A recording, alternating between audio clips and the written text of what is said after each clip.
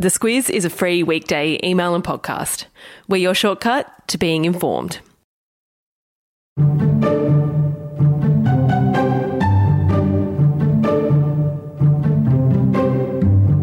...2020. It was a big one.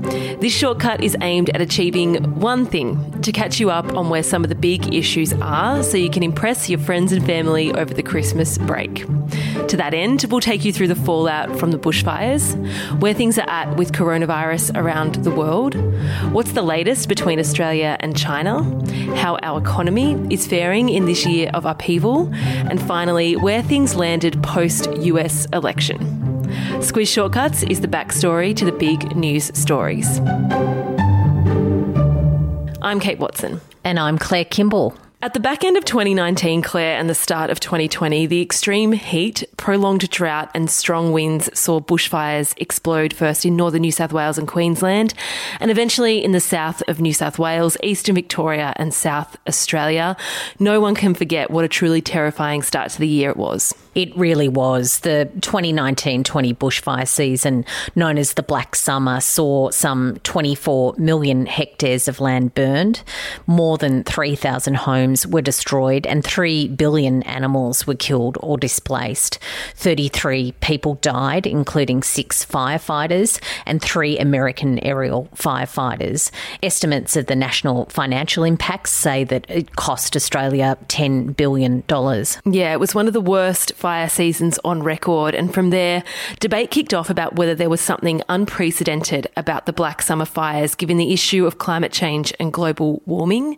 The key question around Christmas lunch, Claire, will likely be, did climate change cause the bushfires? And what the Royal Commission that was set up after it heard was that climate change and global warming made things drier and hotter in some areas, particularly on the East Coast. And that certainly contributed to the high intensity of some fires. But that's not a statement that you can apply to everything that went down over the season. Aside from the cause, there was also a lot of debate about the handling of the emergency at the time and how things could be done differently if there is to be, and hopefully not, a next time. And that was one of the reasons why Prime Minister Scott Morrison set up that Royal Commission. It was to consider national natural disaster coordination arrangements that would see states, territories and federal bodies like our Defence Forces work better together. And the report that was handed down at the end of October recommended ways to put those arrangements in place. The good news, Claire, is that it does look like there's going to be some reprieve with big fires unexpected this year. That's because La Niña is in town, and La Niña brings wet conditions. She certainly does. We're going to get rain this summer. And we're already seeing that on the east coast of Australia, flooding and rain, and that's going to continue across the summer. Seems we can't win. That'll have you covered off on your weather chat, though. From there, I expect there'll be another topic of discussion during this holiday break. That's the coronavirus pandemic. Claire, I considered asking you to give us a 30-second overview of the unfolding global health emergency we're currently in, but that seemed a pretty big ask. So instead, I hear you've prepared some talking points, starting with what we know a year on about the origins of the virus. Yeah, I'm glad you haven't set me that big challenge, but on the origin of the virus, it's still not confirmed and patient zero might never be found.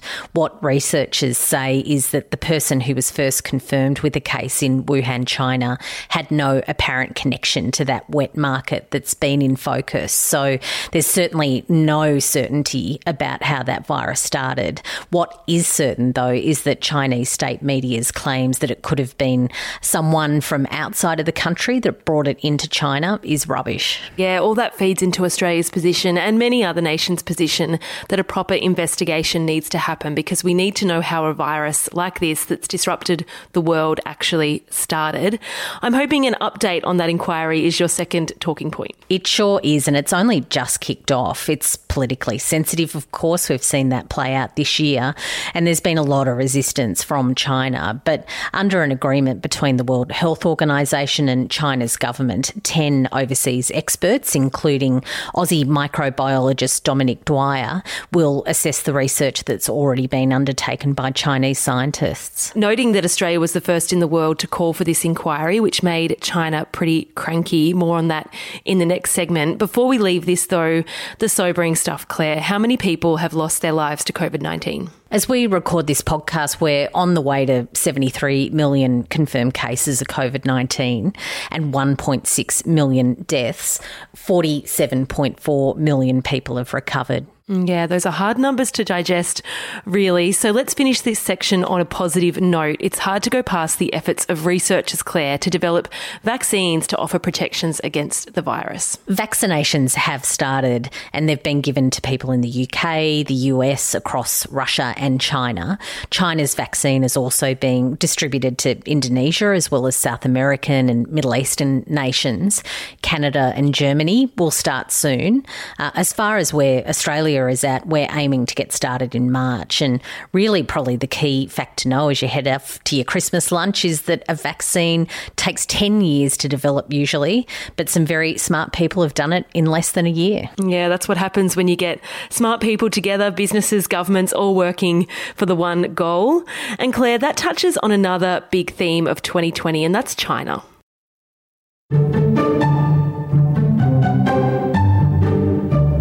It's hard to remember with the weird time warp that's been 2020, but Australia was already having relationship difficulties with China before the pandemic.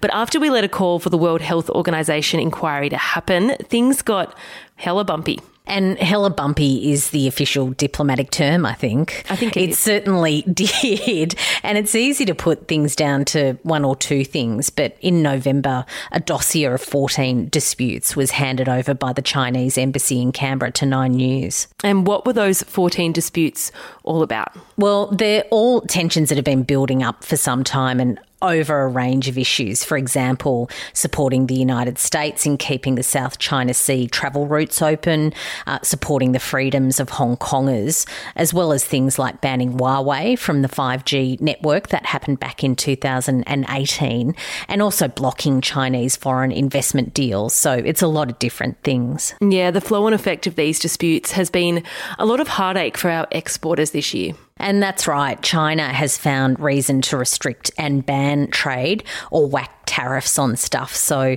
for example, if you're a barley or a lobster farmer, a winemaker or a timber producer, your biggest export market is under threat, if not closed. Doing well, though, is iron ore, and it's actually benefited from this crisis because the price keeps going up as things get more and more heated. And it's a market that seems immune to the threat because China needs our iron ore to build its cities. And not that we can travel anyway, but this growing tension has meant the official advice for Australians is now not to travel to China. Even our journalists have been evacuated. Yeah, the ABC's Bill Birtles and the Financial Review's Michael Smith remain at home. Australia has no working journalists based in China at the moment. It's the first time that's happened for decades. And as we come to the end of the year, we should also mention that there's been no new news about Australian Chinese academic Yang Henzheng or the journalist Cheng Lei. They're both in detention in China. Both have been accused of spying, and with the current friction, it doesn't seem like their release will be anytime soon. All this tension with China, of course, has flow-on effects for our economy. They are a major trade partner, as we touched on a second ago. On that, let's take a look at our economy. Claire, I reckon the economy is going to get a bit of a workout when it comes to holiday chat, and that's because there's a lot still to play out, a lot of speculation. But what we know is that we went into recession for the first time in 29 years this year, and just like that, we're out of it. It's been a wild year for the economy. The coronavirus is a dual health and economic crisis here and around the world, and it created a year of wildly fluctuating data. What the latest Aussie figures showed is that our economy grew by 3.3% in the July-September quarter. That's the largest quarterly increase on record since 1976.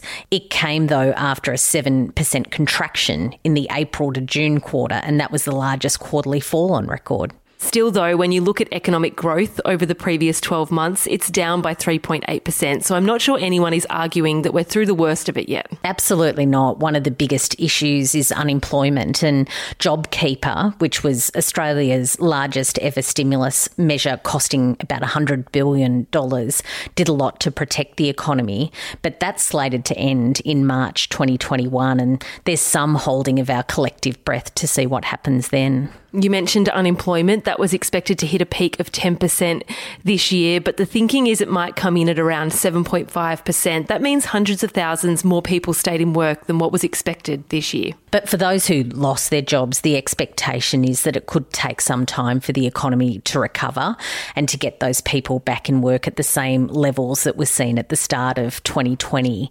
Employment is now the benchmark for how our economy is performing, according to the Reserve Bank. It's been Australia's worst economic shock in 100 years. How is the global economy faring? It's still very closely tied to the coronavirus crisis, and in the US and Europe, cases are on the rise there. What the OECD says is that the recovery will be uneven across countries and sectors, and it could lead to lasting changes in the world economy. It also points out that countries with effective testing, tracking and vaccination programs, particularly if vaccines are going to be distributed rapidly, they should perform well as far as their economy goes. But there's a very high degree of uncertainty that still persists. All right, any family disputes over the economy seem to be easily put to bed by saying that no one really knows what's going to happen. Sorted. Claire, you mentioned the US in there. In this final segment, we'll give an update on the other big news story of 2020, November's US elections.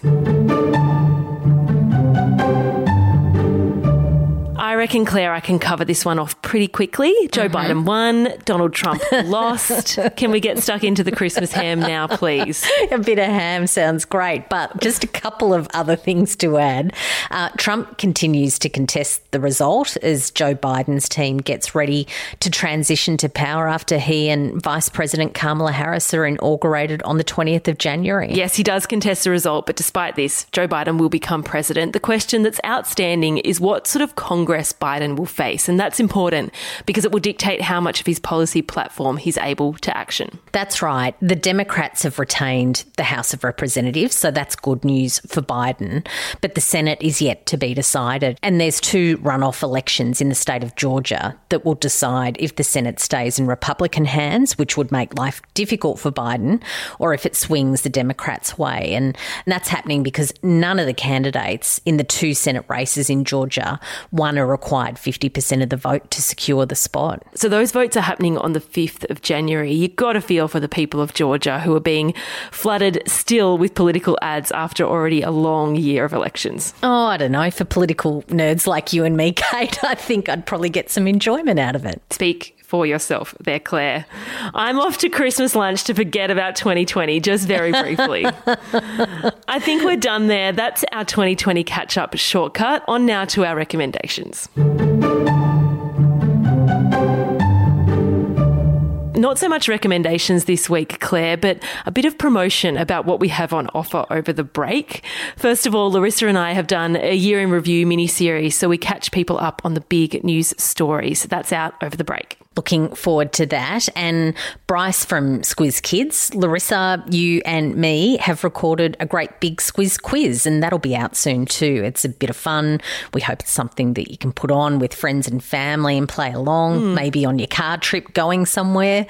And speaking of Bryce, the host of Squiz Kids, if you're listening with kids, there's also a whole heap of content that will be up on the website, squizkids.com.au. Over the break, we're talking about quizzes, kids versus adults, interviews, plenty to keep them occupied on those car trips, for example. Yeah, we're really thinking about you and your long drives this Christmas, aren't we? We are. As for shortcuts, this is the last one this year, but we'll be back on the 7th of January, refreshed and ready to go. Any requests to kick off the new year, shoot them through to hello@thesquiz.com.au. In the meantime, have a great Christmas. Merry Christmas, everyone.